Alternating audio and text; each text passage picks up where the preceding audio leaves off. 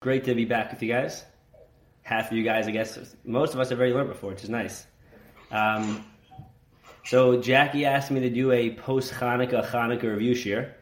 So, joking, Avi, relax. So we're going to discuss Shovavim. The thing is that in order to discuss Shovavim, we run into a few issues here.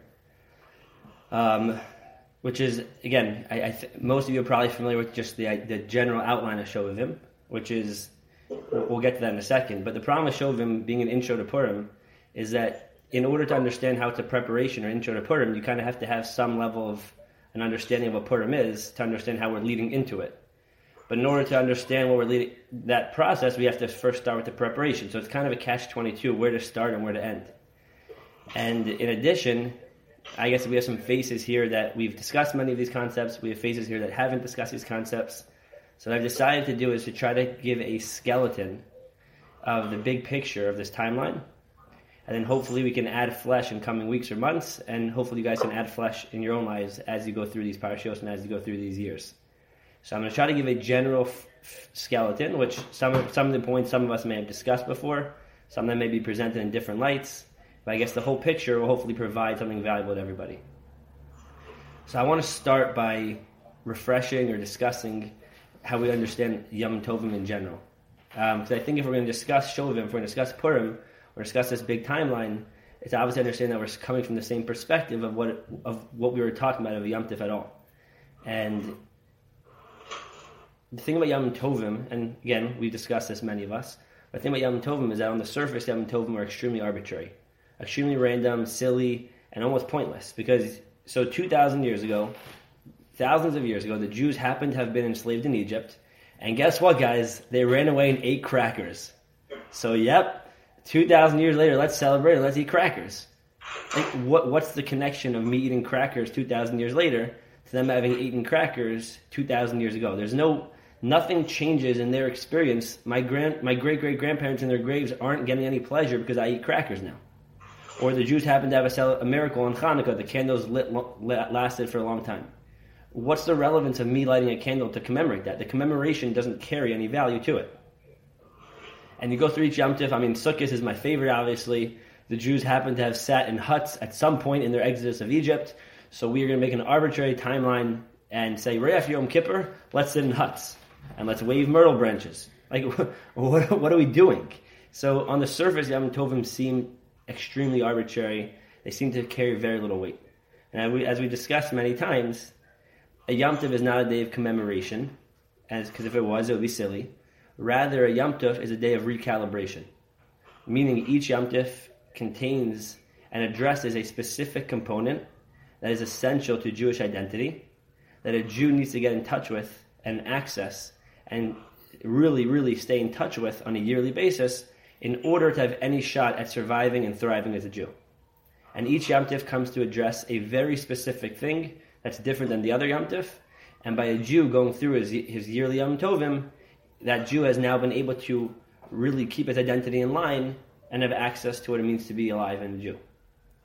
And again, so we talk about Pesach, we talk about freedom, we talk about Sukkot, we talk about other things. Each Yom Tov comes to address a very, very specific concept. Yeah? Many of you are ringing a bell? Okay. Now, what's the difference between a Derabanan holiday and a Deraisa holiday? Now, because Purim is a Derabanan holiday, it's not a Deraisa holiday, meaning it's rabbinically instituted versus biblically instituted. So, in terms of its essential requirement and need for a Jew to be somebody who is going through this experience and coming in touch with something, obviously it's no different one from the other. But in terms of the point in time when this became a requirement, there's a fundamental difference in that a biblical holiday, from the start of creation, the second man is created, there's a need. You need to come in touch with Cheirus on Pesach. You need to come in touch with Malchus on Rosh Hashanah. You need to readdress these experiences on a yearly basis. From the second, there's something called creation. Rabbinic holidays are very different because there was no need for a Purim until something shifted in history. Once that shift happened, there's now a brand new need that's developed. And the Rabbanan have been given the power to step in due to the recognition, sensitivity, and say, you need to address this concept now going forward. Here is the Yom Tov. Here's what you're going to do. So when we discuss Purim, we'll have to understand what shifted in Jewish history that now there's a requirement for Purim. But in terms of just zooming out and how we're going to understand Purim and how we're going to understand Yom Tovim in general, it's just essential that we understand that we're dealing with something that is fundamental, that is essential, that is integral to every one of us and every one of you, to your Jewish identity, your sensitivity. That's my roommate, right? It's essential that we come in touch with these experiences on a yearly basis, because without doing this,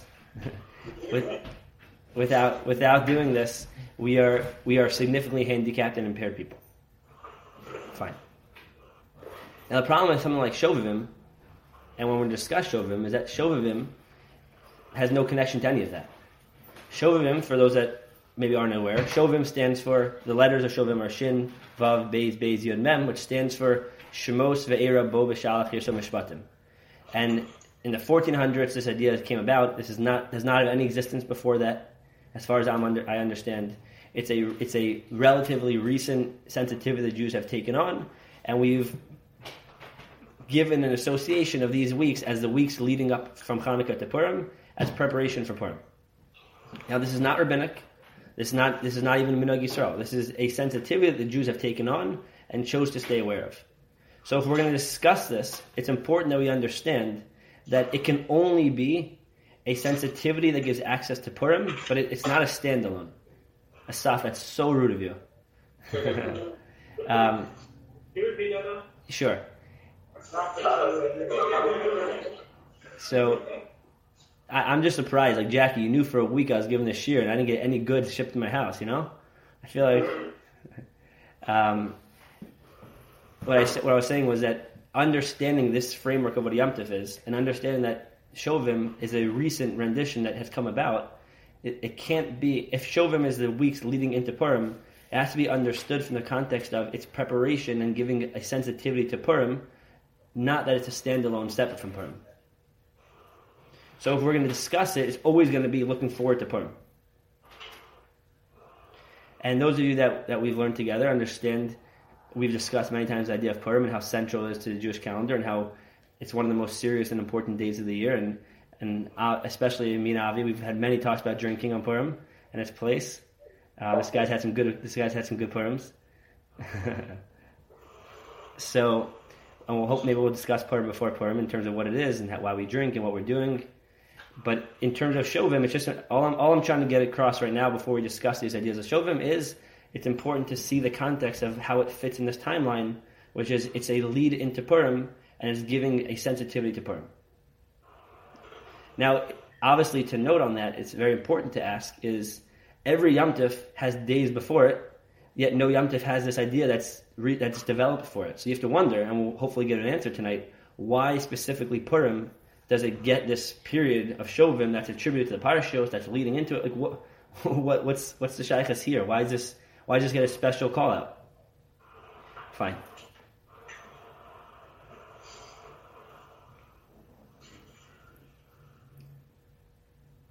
So if we're going to deal with the idea of Shovim, it's important to just take what we're given, which is we're given that it's Shemos Ve'era Bo B'Shalach Yirso Mishpatim. Now, you've heard many Yom Tovim, you've heard many ideas before. Have you ever heard them give you 6 parashos, clump them together, and give you an acronym?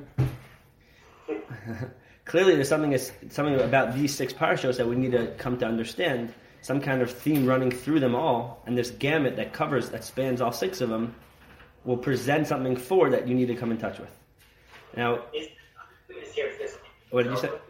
What did you say? The thing that this year's leap year, the next 2 parashos that also how many extras that are also included? Good question, Av.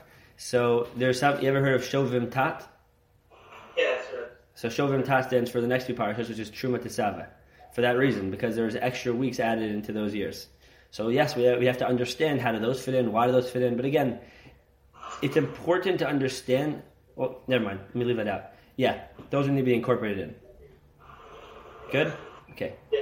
I want to discuss just the Shovim. Just again, and let me give one preface to this, guys.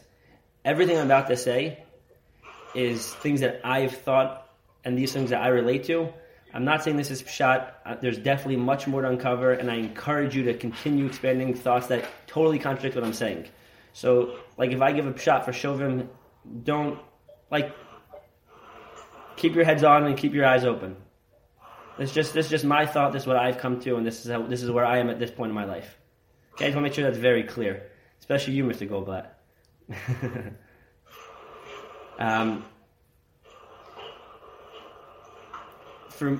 When you look through these 6 parashos, the development that goes on in these parashos, it's the Jews going to Mitzrayim, the story of Mitzrayim, the slavery coming to freedom, which is Shemos Rabbo B'Shalach, and then it comes to the leaving Egypt and getting a Torah. Mishpatim is a culmination of getting a Torah. So it's the timeline of going into slavery, journeying to freedom, culminating in a Torah.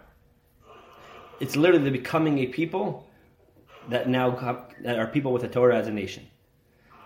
So if you see the parashos that literally deal with the becoming a nation, becoming a Jewish people, you would assume that something about this is giving access to what it means to be a Jewish people, what the Jews stand for, what the Jews are. Every parsha before, every parsha after are just the technicalities. These are the 6 that are the formation of a nation. So if we're gonna take that as a framework and starting point, let's just keep that in the back burner, keep that in our minds, and we'll try to analyze these parashos and try to see if we can develop something. So I want to just go through this parasha a little bit and point out what I think will be a start to this discussion and really open up an idea that we can kind of walk forward with. So if you go to, I don't know if any of you have Chumash or not, if you go to the beginning of the parsha this week, Shemos. So, the Safari boys. Okay, so the parsha opens up and it's describing the names of the people that are in Egypt, and then it just gives a little summary. Pasuk Zayin. Uvnei Yisrael paru v'yishatzu v'yirbu v'yatzmu b'ma'od ma'od.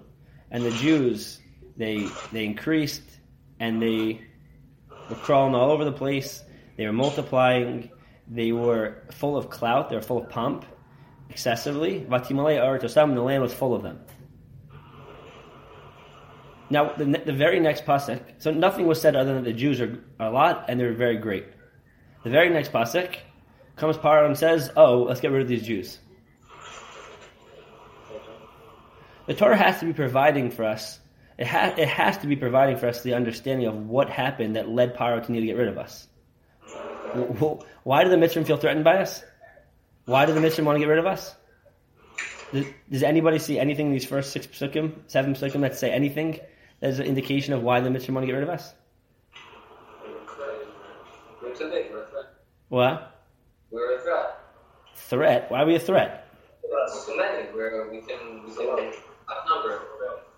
Outnumbered? I don't know. I find it hard to believe that we're that many people compared to the Mitzrayim. But okay, so let's say we outnumber them. So if we outnumber them, let's go on. So what does Paro say to do? Paro says, let's go through this whole process of pretty much degrading them. Let's debase them. Let's bring them into slavery and pretty much force them to go through hundreds of years of slavery. Why? If we're a threat, just kill us. What's this need to keep us alive and put us through slavery? Just kill us. Because we're good for their economy. I don't know, if we're a threat, I would assume that they want to get rid of us. But okay, maybe that's the reason. Then goes on, and go to Pasuk Yud Beis. And this, I think, is something that's very important to note. So the Pasuk says, as the Mitzrayim inflicted us, we continue to increase and continue to succeed. Vayakutsu b'pnei b'nei Yisrael. And the Mitzrayim were disgusted from the B'nai Yisrael. What does Rashi say on that? They were disgusted with their own existence. They were disgusted with their lives. How does that fall into this equation? The Jews are a lot of people. We're a threat. I think it was Asaf that we're a threat. So the Mitzrayim want to get rid of us. Oh yeah, now you're Nachabibi. So they want to get rid of us. Why does that lead them to feeling disgusted in their own existence? How does that shed any light and any indication on their own lives? It shouldn't. But somehow it does. Okay. Last thing to note, and this I think is a start to everything. Who are these Jewish people right now? Who are they just in terms of the people that are there? They are, right? The Torah opens up. These are the sons of Yaakov who came down. It says Yisrael, but these are Yaakov's sons. They all died, and the rest of the Jews now were a bunch of people. So they're just the offspring of Yaakov and the Shvatim, right? Are they a nation? Well, look what Paro says. Look at Pasuk Tes. Vayomer Elmo, so Paro says to his nation, Hinei Am B'nai Yisrael, the nation, the B'nai Yisrael, are Rav Yatsum Mimenu. They're many, and they're Atzum, they are very great, there's a lot of clout, more than us. How do we become a nation? When do we become a nation? We're not a nation, we're just random people. Let me ask the question differently. The Jewish people, if I were to ask you what makes the Jewish people, you would say that when it's the people that were given the Torah. The Torah doesn't happen for many, many parshios. There's nothing that's binding us as a people right now. We're just random offspring of a family who happen to live in a random land, as strangers. On what grounds is Paro viewing us as a nation? Something here has to be clear that we are a nation. Now, if we can understand what it is that Paro, I would assume that whatever it is that's leading to Paro hating us is probably what it is that leads to us being a nation, and it's probably what leads to them being disgusted with their own existence. And if we can zoom that out, if we can figure that out, we'd have a lot better understanding of what it is that this entire slavery is about, this entire journey of becoming a nation. Something here Paro picks up as this is the Jewish people, and he identifies it, and he needs to eradicate it, and he needs to eradicate it in a way where he debases it first. He can't just let it be, he has to debase it first, and it makes them feel disgusted with their own existence. What is that thing? Well, the Torah tells us. Look at the pasuk carefully. Look at pasuk test. So Paro says. Let's go back a second. Actually, let's go back a second. Pasuk Zayin. The Bnei Yisrael are. If you read the words, you'll realize that it's presented in a way where you hear the disgust of the Mitzvah in the presentation. So the Bnei Yisrael paru vayishratzu. They increase, and vayishratzu. Vayishratzu means like it's a word that the Torah uses for creepy, crawly, disgusting creatures. So the Jews are just like crawling all over the place like cockroaches. And they're excessive and they're great. And then listen to the pasuk closes. Vatimalei haaretz osam. And the land is just full of them. Full of them? What do you mean? There's a lot of Jews. They're crawling all over the place, and the land is just full of these people. They're just full of them. It's putting in a very disgusting light. But then look at pasuk test. Vayomer lamo, and he says to his nation, Paro says to them when he's trying to get them on board to the issue. Hinei Am B'nai Yisrael, the nation of Bnei Yisrael. What's the problem here? Here's the problem. They are Rav V'yatsum Mimenu. That's it. That's the problem. They are Rav V'yatsum Mimenu. They are many, whatever Rav is, but more importantly, they are Tsum. They have this clout, they have this pomp, they have this grandeur, they have this status. And that's the problem here. That's what Paro highlights as the problem.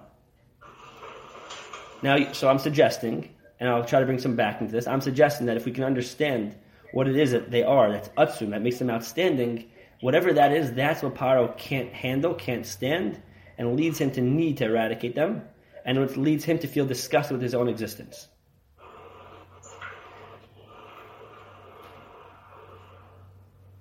Yeah, now you good? Yeah. Okay. Now turn back to when the Jews are told they're going to become a nation. Turn back to Perek Yud Ches, Pasuk Yud Ches. In Bereshis.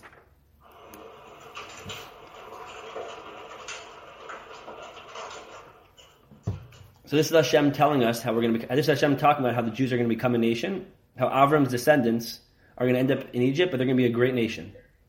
And listen to the words that Torah uses to describe it. V'Avram hayo yiyeh l'goy gadol v'atzum. Avram's going to be this great big nation, and he'll be atzum. He'll have a lot of clout. He'll have a lot of grandeur. He'll have a lot of star status. And because of that, all the other nations are going to get blessed by him, and then it goes on and on.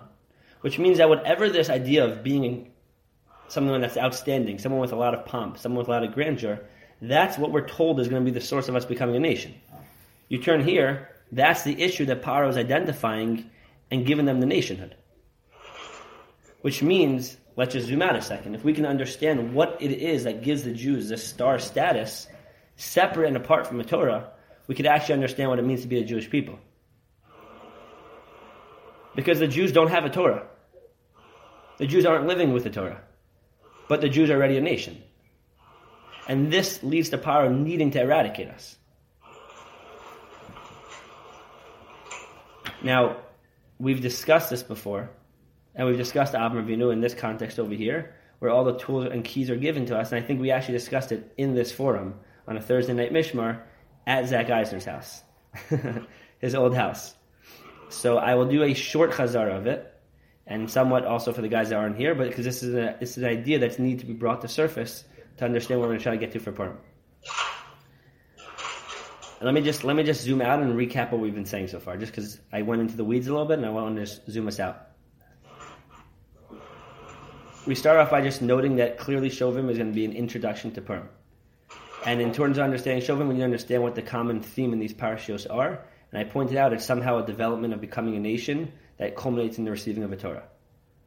And I just then said, if that's the case, let's try to understand what is it that leads to us becoming this nation, because that might be an indication of why we're focusing on these parashiyos in our preparation for Purim.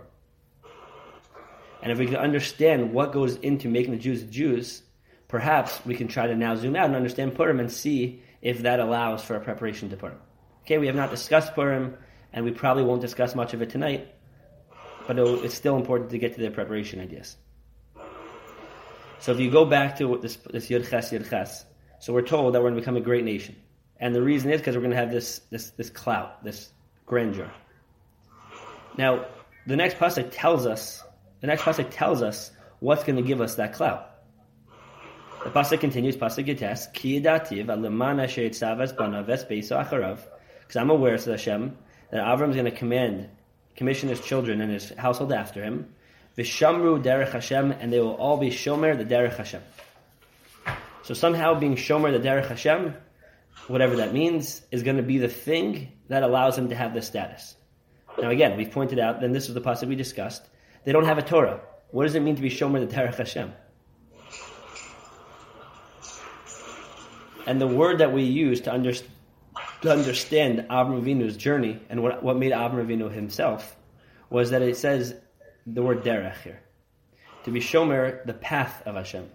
Why don't you just say he follows God's words? He follows God. What is this? He follows the path of God. And he pointed out that it's not just here that this happens.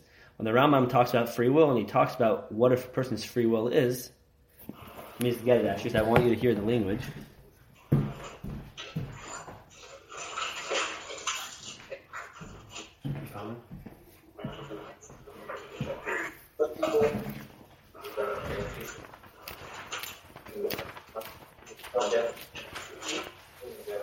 That's Tshuva, Parak 4, I believe.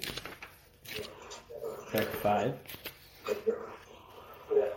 Okay, so the Rambam, when he's discussing free will, Parak 5, in Hilchos Tshuva, he says, every person's given the opportunity, he's given free will. If he wants, he can put himself l'derech tova, to the path of good, v'lios tzaddik, and to become a tzaddik. Or if he wants, he can tilt himself l'derech ra, to the path of evil, v'lios rasha, and to be rasha. And we noted when we discussed this, why don't you just say every person has free will, he can be a tzaddik or he can be a rasha? What do you mean you can be on the path of good, which is to be a tzaddik, or you can be on the path of bad, which is to be a rasha? Just say you can be good, you can be bad. What is this path component? And we noted that the idea of a path is something very essential to discuss, and the way we got there was by coming from the opposite side. Avraham Avinu was famous for going against idols. He was famous for running around trying to crash down idols, break them down. What was his fixation and hatred for idols? Who cares?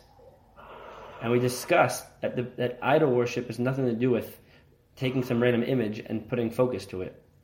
Idol worship is pretty much shutting down your mind and staying extremely local. It's taking all your self-projections as the starting point as opposed to trying to expand yourself out. And what we were explaining by that was you don't allow yourself to see things in a united way outside of you.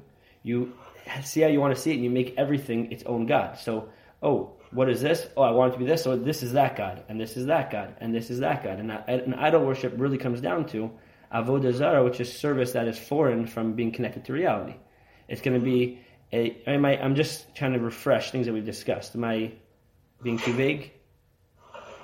Yeah. What? Yeah. Yeah? Okay.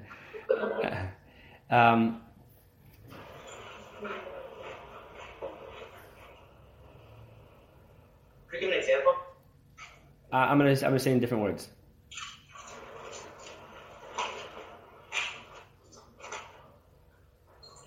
Cheers.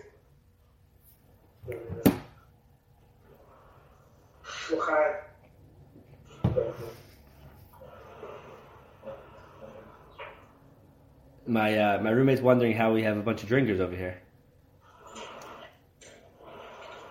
So, like this. I missed something. There was no answer.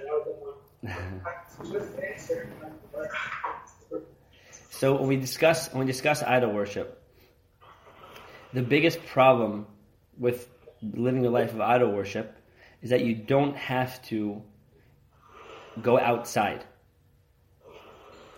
Or let me come from the opposite angle. We'll come back to this. Let's talk about derech, the idea of path. Being on a path of good versus being good has a very, very, very big difference. One comes down to things. One comes down to context. If this is good and this is bad, then there are things that are good and there are things that are bad, and that's what you do. If there's a path, and there are no things, it's always going to come down to context, but it's a path that's always going somewhere further. And you're always, as long as you're going in a direction, you don't care where it leads. You're continuing to traverse, and things have to continue to go further. When people put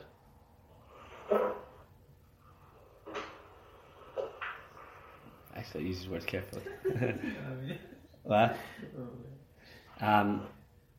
What's his name? You're not going to believe me, so I'm not going to say it. Probably. His name's Donnie. What's his last name? Raskus also. No. Donnie Strauss he's my friend from Baltimore. Sure. Benji Goldstein from Baltimore. The idea of approaching life with openness to wherever it leads, as long as it leads somewhere beautiful, is approaching it as a path where it's leading somewhere, and you don't care where it's leading as long as it's going. Therefore we're going to refer to it as the path of Hashem, the path of good, because it's as long as you're going on a path, you mamish don't care about any of the goals, any of the things. It's when you get caught up in fixations to things being the goal that you get stuck. Avodah Zarah is the opposite. It's very, very, very specific, and it's self-projected. We use the words Avodah Zarah for anything that's to do with self-projection. So we say when somebody's angry, they're serving idol worship. When someone does promiscuity, they're in idol worship. Because it's all these things that remove your ability to see things outside, and it's totally you're you know what I mean when I say self-projecting, but like focusing in as opposed to focusing out. Does that speak to you, Avi? No? What? Yeah? Okay. So I'm just trying to give words that speak to what I'm trying to say. Focusing out versus it needing to come and support the in. So it's self-projections. Self-projections is always just trying to support my local reality, how I want to see things, how I want to be. Versus an openness and a willingness to approach whatever it is letting it be defining outwards, where wherever it goes, I'm going to come with it. I don't care where it goes, and I'm not projecting, I'm just following. So it's like between fulfilling and self-gratifying? No, not fulfilling. I wouldn't use that word. So Avodah Zarah would be self-gratification sort of. Yeah, Avodah Zarah will many times contain components of self-gratification. It may, but it's more the sense of the non-Avodah Zarah path is one where everything is you're allowing yourself to be taken out of the default zones and out of the comfort zones and expand your starting point. You're allowing yourself to see things for what they are and not for what you want them to be or what you already know. Nah, that didn't click. Understand that you're seeing things in pretty much objectively as opposed to from your own sense of... Yeah, but I mean more than just objectively. I mean when we talk about, and we've discussed this many times, we talk about the idea of context. And we talk about the idea of approaching life as a real opportunity to connect to something outside of you. However you relate to that, on whatever level, that is, you don't know where it's going to hit you from. You don't know what today is going to bring, but you're going to approach it with a lot of love. Versus, in an Avodah Zarah world, which, mind you, maybe this is confusing, but many religious people, I would call living in that quote-unquote Avodah Zarah bubble, where you have very self-projected walls, that this is what has to happen. I have to buy this esrog. Now, what happens if somebody else really nice and really wants that esrog? Are you going to give it to them? Or you have to have this, and there's like this, like you feel this way all the time when you see stuff where like you feel like people lost the whole point of religion by being religious. Right?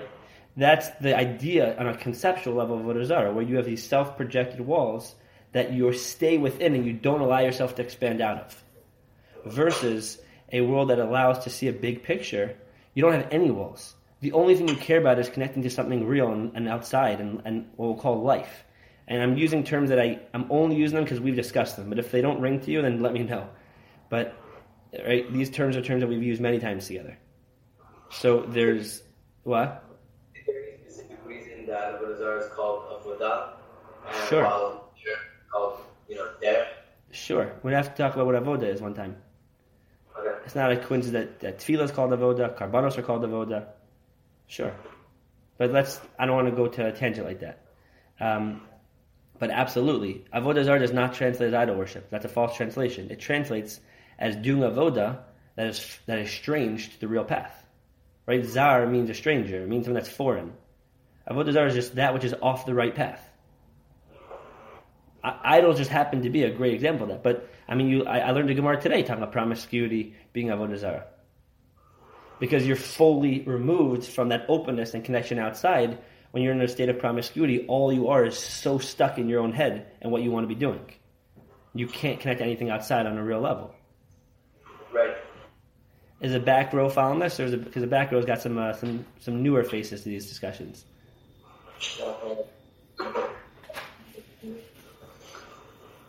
Let's leave all the fancy talk out. Let me put in 2 sentences and a simplified way, and hopefully we can move with that.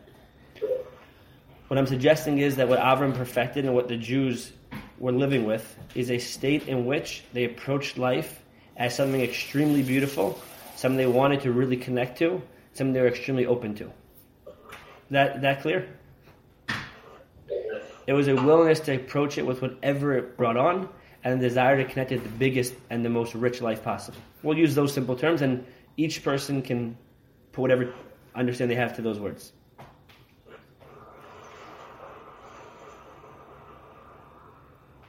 When we talk about being a Jewish people, the Jewish people are not people who have a Torah. The Jewish people are people that are committed through and through to achieving the deepest state of existence possible. This was the pre-existing relationship required to even get to be offered a Torah. The Jews existed before there was a Torah. The Torah is the culmination to that process. It's saying, you guys want to achieve and access this type of state? Well, let me give you the greatest access point to that. The Torah is the climax, the instructions that allow you to have the most direct access. But in terms of the approach, the lifestyle, the thing that you're going for, that's the Jewish people. That's not the Torah. The Jewish people were given the Torah, but the Jews are the Jews. When the Mitzrim see this, the Mitzrim feel extremely threatened. It makes them disgusted with their own lives because they're not living on a path like this. And when you're put face to face with something so real, so awesome, with so much awe and aura, and you're not there, you feel extremely self-conscious and threatened. And you're forced to eradicate it. But you can't just kill them out, because then all you've done, if you kill them out, is validate that they're right and you're wrong. The only possible way to get rid of the Jews in a way that will make the Mitzrim feel okay with themselves if they debase the Jews and make the Jews lose that awe status. So they're forced to debase them. Killing them wouldn't help. But of course they feel vayikutsu b'chayayim. They feel disgusted with their own lives. So what I'm suggesting in terms of the storyline here, and then we'll zoom this out into the big picture, what I'm suggesting is that the Mitzrayim sensed the Jews in terms of their life, aliveness, their beauty, their commitment to life, in a way that was so threatening to their own existence, and they had the need to smash that, to crush that. Now, if what we're saying is true, and this is what it means to be the Jewish people, let's now zoom that out a little bit. As I said, we're not going to get into a discussion of Purim tonight, but I want to give a 3-sentence intro to Purim, and then maybe we can have a discussion before Purim about this stuff.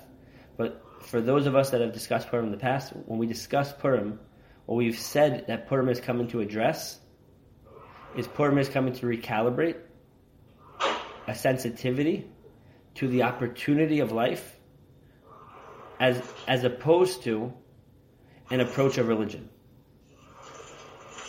And again, let me say it in different words. I do not mean opportunity of life as in life is so great, look at the opportunity. That's not what I mean by opportunity of life. I mean, for those of you that remember, on Purim we dealt with the question of a month. Maybe we should save this actually. No? Am I losing people or can I go into this? Okay. We discussed on Purim that the question on Purim is Amalek's question. I'm going to make this short, but the question was Amalek's question, which is they challenge all value of life. Because if life is a religious approach, here's the problem. You've 2 options. Either God's involved, and if God's involved, by definition there's no value in what I do because God's running the show anyhow. Or I'm running the show, in which case I have no access to God, so there's no value in what I do anyhow. Whichever side you're going to cut it, either you have free will and you make the choices, in which case there's no value, or God runs the show and you don't have free will, in which case who cares what? You're just a robot.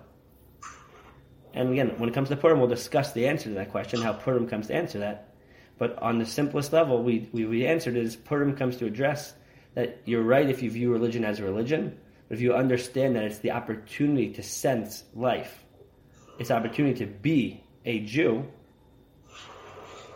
then this idea of this parashos, this idea of Shovim, is literally, is mamish what Purim is. And of course, with that understanding, we'll make sense of why we drink on Purim. But again, we'll save that. But understanding this, guys, I think, the way I relate to Shovim is that Shovim is a time period in which it's important to just become extremely, extremely sensitive to this difference on approaching religion as a doctrine versus as an opportunity to access really, really, really being alive. And the beauty of life. And the beauty, the sensitivity towards it. And it's for this reason, by the way, that I think that Shovim precedes Purim, but no other holiday has this. Because Purim is not a Yom Tif like every other one. Every other Yom Tif, what we do on the Yom Tif is we put ourselves into some kind of experience that allows us to see, to access an experience we never had before. So you go through a Seder on Pesach and you come in touch with Chayrus. You go through sitting in a sukkah and you come in touch with whatever you come in touch with. Purim is the opposite. Purim is not coming to something new. Purim is removing so you can have the old, right? When we talk about drinking, we talked about how it's what allows you to unblock yourself, and it's what allows you to remove the ego and remove all those things that get in the way of being in touch with this self, and then you can just see that beauty. You can experience that life. And if that's the case, again, I'm being very vague because I don't want to get into Purim right now.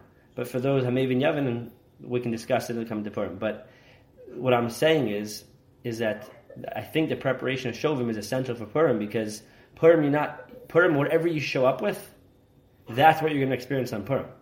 There's no experience there that lets you add something. Purim it removes things so you can have whatever you have and what you really have. And I think that these weeks are the weeks in which you become very sensitive, very acutely aware of how real life is. But not, it's an important thing in life, but what we mean by the opportunity of life versus a doctrine of religion. And you understand what it means to be Jewish and what it means to commit to a life.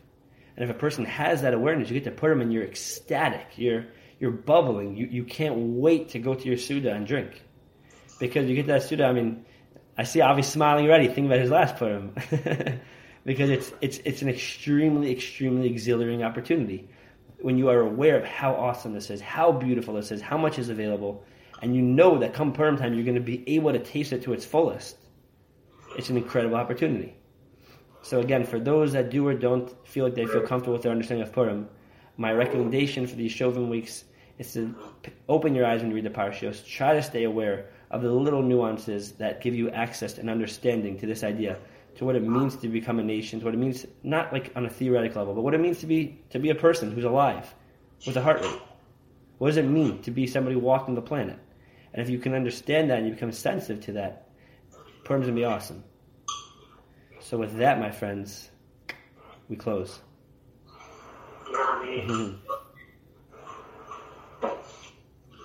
Hold up. Question. Yeah, time for a question? Not ready. Sure. Okay. So, how is us looking out to see what we can possibly gain from experiencing this world to its fullest, the deepest, the most understanding, right? The branch out to sort of expand our view, also work with not going too far and just totally missing the point, looking at things that have no real value but attributing value. Are you asking? Let me just make sure I understand your question. Are you asking if a person is looking outside of the world for connections, how does he not lose himself? Yes. Okay. Great question. The answer is twofold. Firstly, the first answer is he doesn't. By definition, it's risky. And also, I want to clarify what I mean by looking out. Looking out does not mean walking outside like this and looking for things. Looking out, I mean, is having openness. Letting life present itself. Seeing things with a very open mind. Let me ask you this.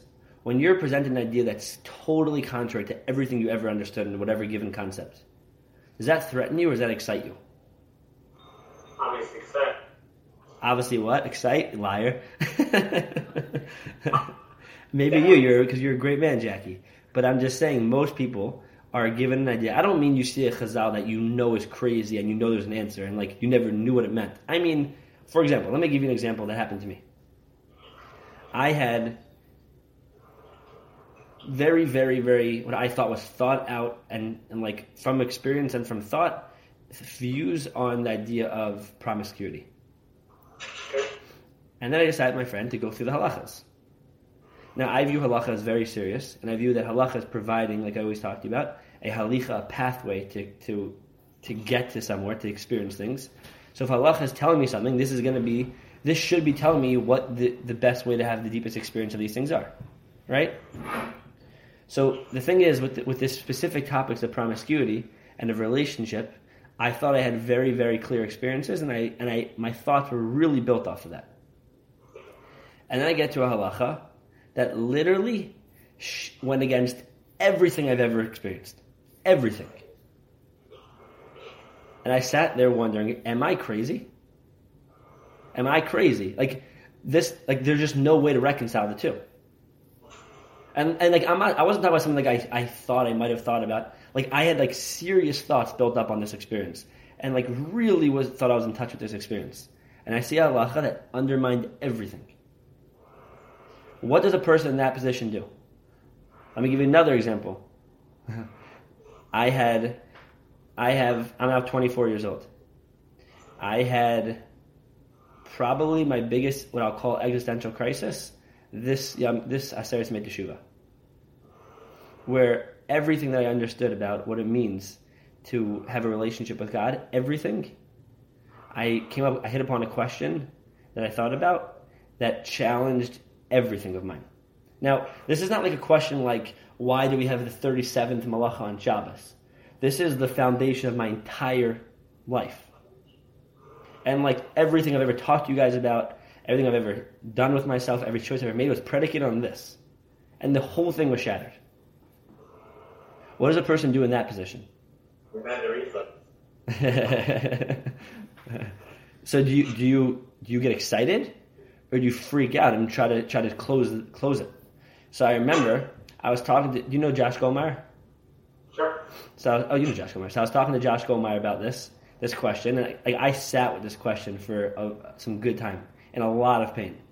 And I was talking to Josh, and I was really just like Josh, whatever. We were really talking about it, and he said to me, he said, "I really hope you don't just settle with an answer." Because he knew that I wanted an answer so freaking bad. And when I called him after about a week and a half, I'm like, "Josh, I got an answer." He's like, "Okay, I'm happy to hear it, but I don't trust it." Because people aren't open, they lie about it. That's what I mean when I say open. I don't mean you go out and you say, "Hey, is anybody here that I can hug?" That's not. I don't mean be a tree hugger and wear sandals.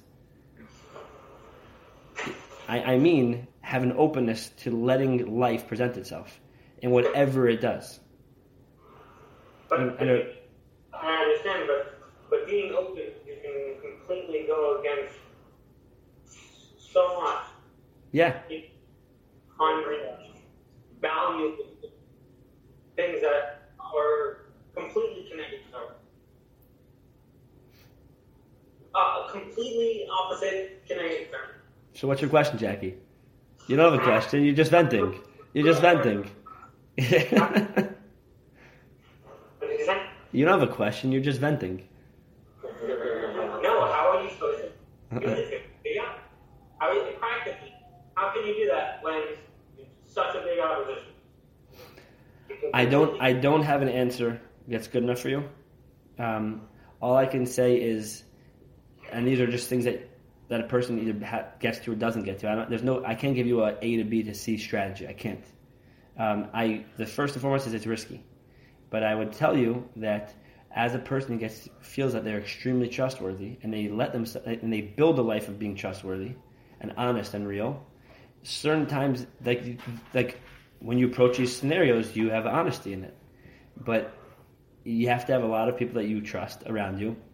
They can also go to these scenarios. Like I knew with my question that I was dealing with something that was extremely personal and extremely far-reaching implications, and I need to make sure I can trust my answers on that. So I did share it with people that were close to me to really bounce off. But the answer is there is no answer. There isn't. I wish there was. So how do you know when you hit upon gold or fool's gold? How do you know when you're in love or when you're infatuated? How do you know when you're happy or when you're lying?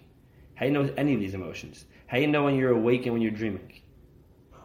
So the answer is, you're like, Donnie, get to your point. What are you getting at? No, those range of questions were... Leave out the one of alive and dreaming. Let's use happiness and let's use love. Okay.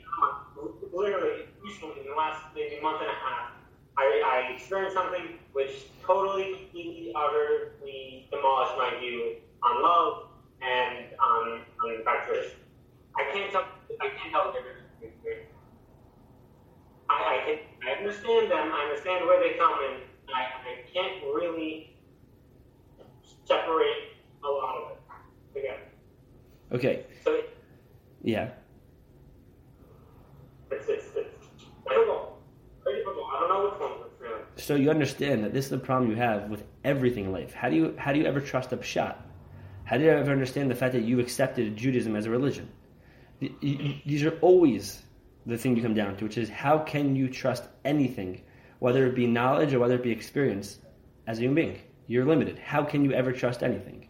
So the way I'm doing now is that I have tons of experiences, and I learn the Torah and actually see which one of the Torah what Hashem actually is trying to teach me out of this spot. And it's my own idea of what Hashem is trying to tell me, but if I'm being real with myself, and I sort of feel, okay, it's actually meaning way more to this idea rather than to this idea.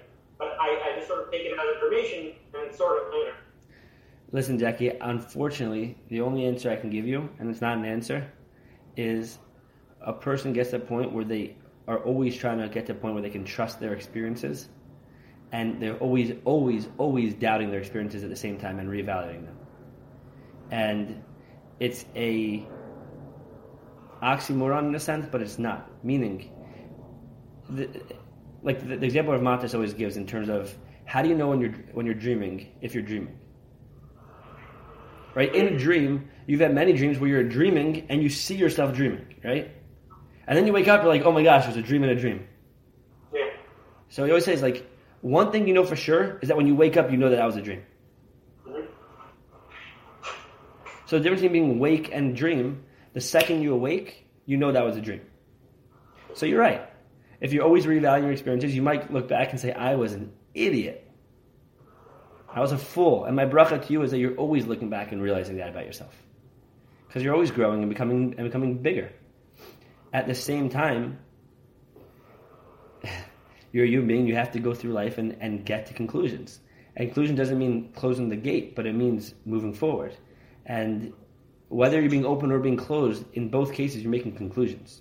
Don't kid yourself. It's not the openness that leads to this question. It's being human that leads to this question. And there isn't a good answer. Other than that, you continue to build a reservoir of knowledge, of understanding of self, of awareness, of consciousness that allows you to trust your choices more. And as you don't, you consult with people outside of you who are also objectively caring about you. Whether it's your babe, your parents, or your friends. And there's not really much more than that. At least I haven't come across a more concrete answer for you. Yes, Mr. Ohad. Just an observation. Your presentation of Purim, understood it, is very similar to that of mechanically as Shabbos. Whatever you bring to the table is what is. We strip away everything, and that is. Is there a correlation between the two? I was saying it in terms of it providing something that you weren't aware of yesterday versus it just being an openness to what you previously had.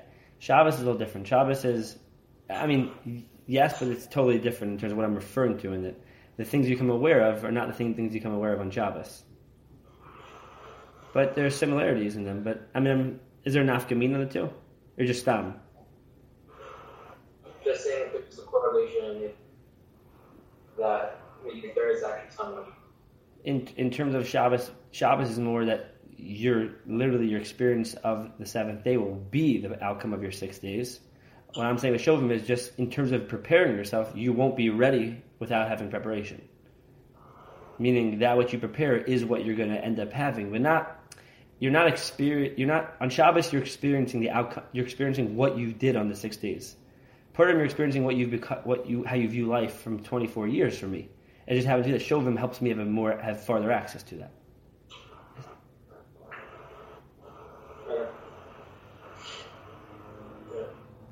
Next question.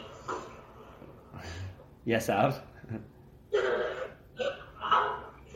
there a place you see this parsha, the nature of commitment, openness to life?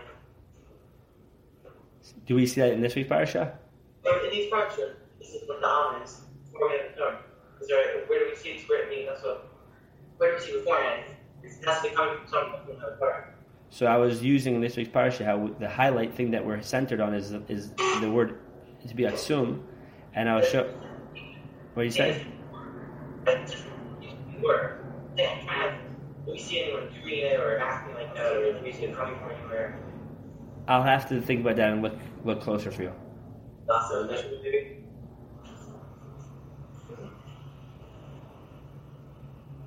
Yeah. All right, boys. Anyway, that good? Fine. I think the answer to Avi's question is not the initial. That's not this question. But it's in Shovim. No? That's true. Definitely true. It does not finish with fall into that one. I would assume so. I don't want to think about that, but I would assume so.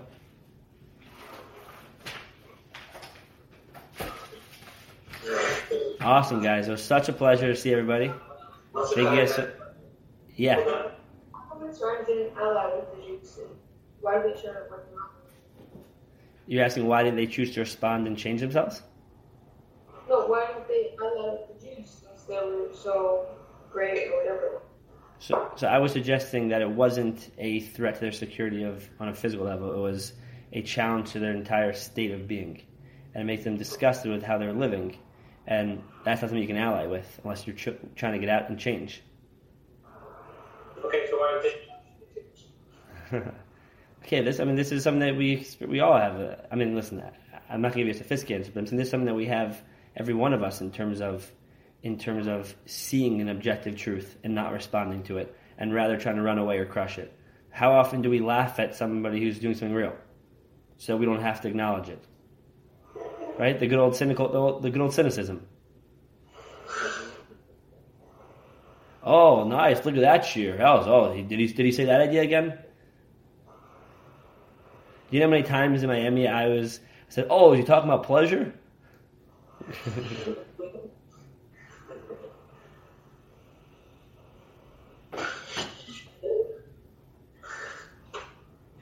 every time too many? What do you say? Every time too many. Really. Donnie, Awesome, Donnie. thanks so much, Donnie. We really love you, Donnie. It was a pleasure, guys. Thank you so much for the opportunity. It's great to see you all. Goodbye, Donnie. Bye, Donnie. Good night, guys.